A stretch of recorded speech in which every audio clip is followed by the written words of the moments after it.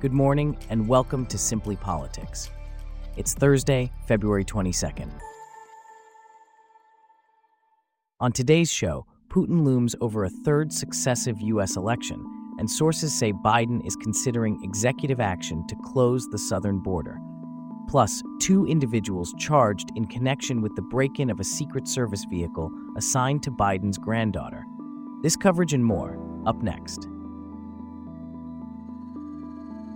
I'm David, and you're listening to Simply Politics.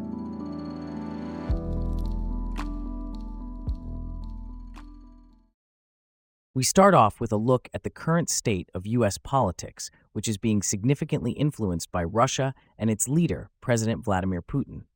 Despite the United States' victory over the Kremlin in the Cold War, Russia continues to pose a significant challenge to American power both domestically and abroad. Here to discuss this further is James, a correspondent for Simply Politics. James, can you give us an overview of Russia's influence on U.S. politics? Certainly, David. Russia, under the leadership of President Putin, has been using its intelligence agencies, military power, and diplomatic strategies to launch a multi-front assault on American power. Putin has managed to penetrate and exploit American political divides, causing chaos and weakening the United States. This has been a result of successive U.S. presidents underestimating Russia and struggling to change Putin's course. How has Putin's leadership impacted Russia itself? While Putin's leadership has been disastrous for Russia, with oligarchs plundering natural resources and democracy being crushed, Putin himself has shown remarkable resilience.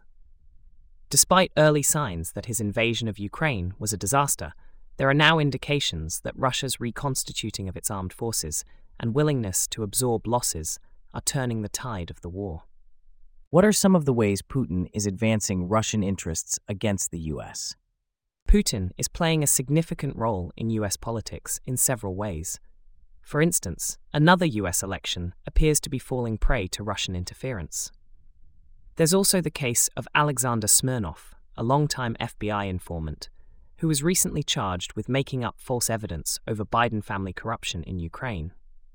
This material allegedly came from Russian intelligence, suggesting another attempt by Russia to hurt one of Trump's electoral opponents. Moreover, Putin's successful forays into U.S. politics are threatening to cause a schism between the U.S. and European NATO allies. What about the Republican Party's stance on Russia? The Republican Party, which once lionized President Ronald Reagan for his stand against the Soviet Union, is now seen as enabling Russian expansionism. The refusal of House Republicans to pass a new $60 billion aid package for Ukraine is leading to battlefield gains for Moscow's forces. Furthermore, Trump, the frontrunner for the Republican presidential nomination, is vowing to quickly end the war if he's elected to another term, which would likely mean rewarding Putin's illegal invasion. And how has President Biden responded to Russia's actions? Biden has been proactive in his response to Russia. The invasion of Ukraine in February 2022 led the U.S. president to invigorate NATO and to send billions of dollars of arms and ammunition to help President Volodymyr Zelensky stave off his country's elimination from the map. Biden is also shepherding two new members, Sweden and Finland, into the alliance, further weakening Russia's strategic position. While we continue to monitor Russia's influence on U.S. politics, let's shift our focus to a domestic issue. The White House is reportedly considering an executive action that could limit migrants' ability to seek asylum at the U.S.-Mexico border if they crossed illegally. This move, reminiscent of actions taken during the Trump era, is likely to spark backlash from immigration advocates and progressives. Here to discuss this further is Michael, a correspondent for Simply Politics. Can you give us some context on this potential action? Certainly, David. The handling of the U.S.-Mexico border has been a contentious issue for President Joe Biden, particularly as migration across the Western Hemisphere has reached record levels. The action under consideration appears to be an extension of some of the toughest measures in the border compromise legislation that was rejected by Republicans. It's seen as another sign of the White House's efforts to show they're aggressive on border security ahead of Election Day. What exactly does this action entail? The specifics are still unclear, but it involves using an authority known as 22F between ports of entry to try to clamp down on unlawful border crossings. The Justice Department's Office of Legal Counsel is currently reviewing the proposed executive order to determine whether it could withstand legal challenges. However, some justice officials have expressed doubts that the proposed changes could survive the inevitable litigation. How does this compare to actions taken during the Trump administration? In 2018, Trump tried to use the same 212F authority to restrict border crossings. However, a federal appeals court ruled that this authority conflicts with asylum law and doesn't override it. The case, known as East Bay Sanctuary Covenant v. Trump, served as an example of why the president's ability to shut down the border is limited. If the Biden administration were to move forward with this action, it's likely to face similar legal challenges. What has the White House said about this? The White House has not commented on the actions under consideration. However, White House spokesperson Angelo Fernandez stated that the administration had spent months negotiating in good faith to deliver the toughest and fairest bipartisan border security bill in decades. He emphasized the need for Congress to make significant policy reforms and provide additional funding to secure the border and fix the immigration system. What other steps has the Biden administration taken to tighten asylum at the U.S.-Mexico border? Last year, the administration released a regulation that largely barred migrants who traveled through other countries on their way to the U.S. southern border from applying for asylum in the United States. This marked a departure from decades-long protocol. The administration has also discussed whether declaring a national emergency could shore up funds, as border security funds are dwindling. What has been the impact of these measures on migrant apprehensions? Migrant apprehensions have dropped by 50% in January compared to December, according to federal data. Homeland Security officials have attributed the decline to ongoing high-level talks between the U.S. and Mexico, which has doubled down on enforcement.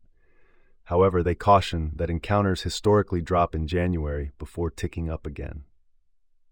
Thanks for the insights, Michael. Now, shifting gears to a different political story. Two individuals, a 19-year-old man and a minor, have been charged in connection with a break-in last November of a U.S. Secret Service vehicle used by the detail assigned to President Joe Biden's granddaughter, Naomi Biden. The Secret Service arrested Robert Kemp, 19, earlier this month, and later also charged the minor. Bella, our correspondent for Simply Politics, is here to provide more details. Can you tell us more about these charges? Yes, David. Kemp was charged with unauthorized use of a vehicle and theft from auto. The minor was charged later when he was arrested by D.C. Metropolitan Police Department during an unrelated incident. Kemp has been released from custody and is set to appear in court on February 29th. Can you give us more details about the incident that led to these charges? Certainly. The incident took place in Georgetown neighborhood, where the suspects were allegedly attempting to break into the parked and unoccupied U.S. government vehicle. A Secret Service agent, assigned to Naomi Biden's detail, fired at the suspects. The suspect's getaway car, a red Toyota four-door sedan, started to reverse toward one of the agents, almost striking him. The agent discharged his firearm, and the suspects fled the scene. What happened to the getaway car? The getaway car, which was stolen according to court documents, was found days later by a D.C. patrol officer. Several items that had been taken from the Secret Service vehicle were found inside the car. These included a police vest, night vision goggles, and first aid equipment. Kemp's theft charge is related to these Secret Service items found in the car, and the unauthorized use of a vehicle charge is related to the stolen car. How were the suspects identified? The police used fingerprints from a McDonald's receipt and a paper bag found in the stolen car to identify the two suspects. Additionally, a court-ordered GPS monitor worn by the younger suspect helped investigators place him at the scene of the break-in of the Secret Service vehicle. Thanks for the update, Bella. Now, shifting our focus to Germany, the rise of the far-right Alternative for Deutschland, AfD, has sparked nationwide demonstrations and calls for an alliance of Democrats. Wolfgang Thierse, a former president of the German Bundestag, has urged political leaders to seize this momentum and protect democracy. Here to discuss this further is our correspondent, Abby. Can you tell us more about the current political climate in Germany? Certainly, David. The AfD's rise has been shocking for many, especially given revelations that party members attended a meeting where plans for mass deportation of foreigners were discussed. However, the public response has been significant, with ongoing demonstrations against the party. Thierse has compared this outpouring of anger to the protests that led to the fall of the Berlin Wall. And what is Thierse's call to action for Germany's political leaders? Thierse is urging leaders to capitalize on the public revulsion prompted by the deportations report and demonstrate their civil courage. He believes it's crucial to protect and defend democracy and encourage people to vote. He's also reiterated his tentative support for the AfD to be banned, a move that many Germans deem to be anti-democratic and potentially counterproductive. How does Thierse propose dealing with the AfD and its supporters? Thierse believes that banning the AfD cannot replace real political debate. He insists that citizens have an important task of engaging in everyday debate with the AfD and its potential voters and supporters. He also cautions against politicians who claim they can work wonders to put things right, singling out the AfD and a new far-left party founded by Sarah Wagenknecht. What's the significance of these demonstrations against the AfD? Thierse sees these demonstrations as proof that people are far from resigned to the situation.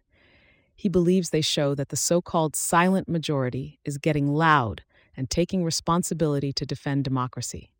He compares this to the 1989 protests when people declared "Wir sind das Volk," effectively stating, "We are the voice of the people, not the AfD." Thierse also draws parallels between the current situation and the aftermath of the collapse of communism. Can you elaborate on that? Yes, Thierse sees a similarity in people's desire for a smooth transition during turbulent times. He recalls how Eastern Germans responded to the quick and painless fix promised by Chancellor Helmut Kohl after the collapse of communism. When these promises failed to materialize for many, voters drifted away from the CDU and into the arms of the far-left Die Linke, and then the AfD. Thierse believes there's a lesson in this for today's voters and politicians. So what's at stake here, according to Thierse? Thierse warns that democratic stability is at stake if mainstream politicians do not build an alliance of Democrats and unite to tackle issues causing people to support the far right out of fear and uncertainty. He also cautions against complacency, pointing out how quickly the Nazi Party rose to power in the 1930s. That was Simply Politics, reporter Abby. Thanks for shedding light on this complex issue. And with that, we wrap up our stories for today. Thanks for listening to Simply Politics. We'll see you back here tomorrow.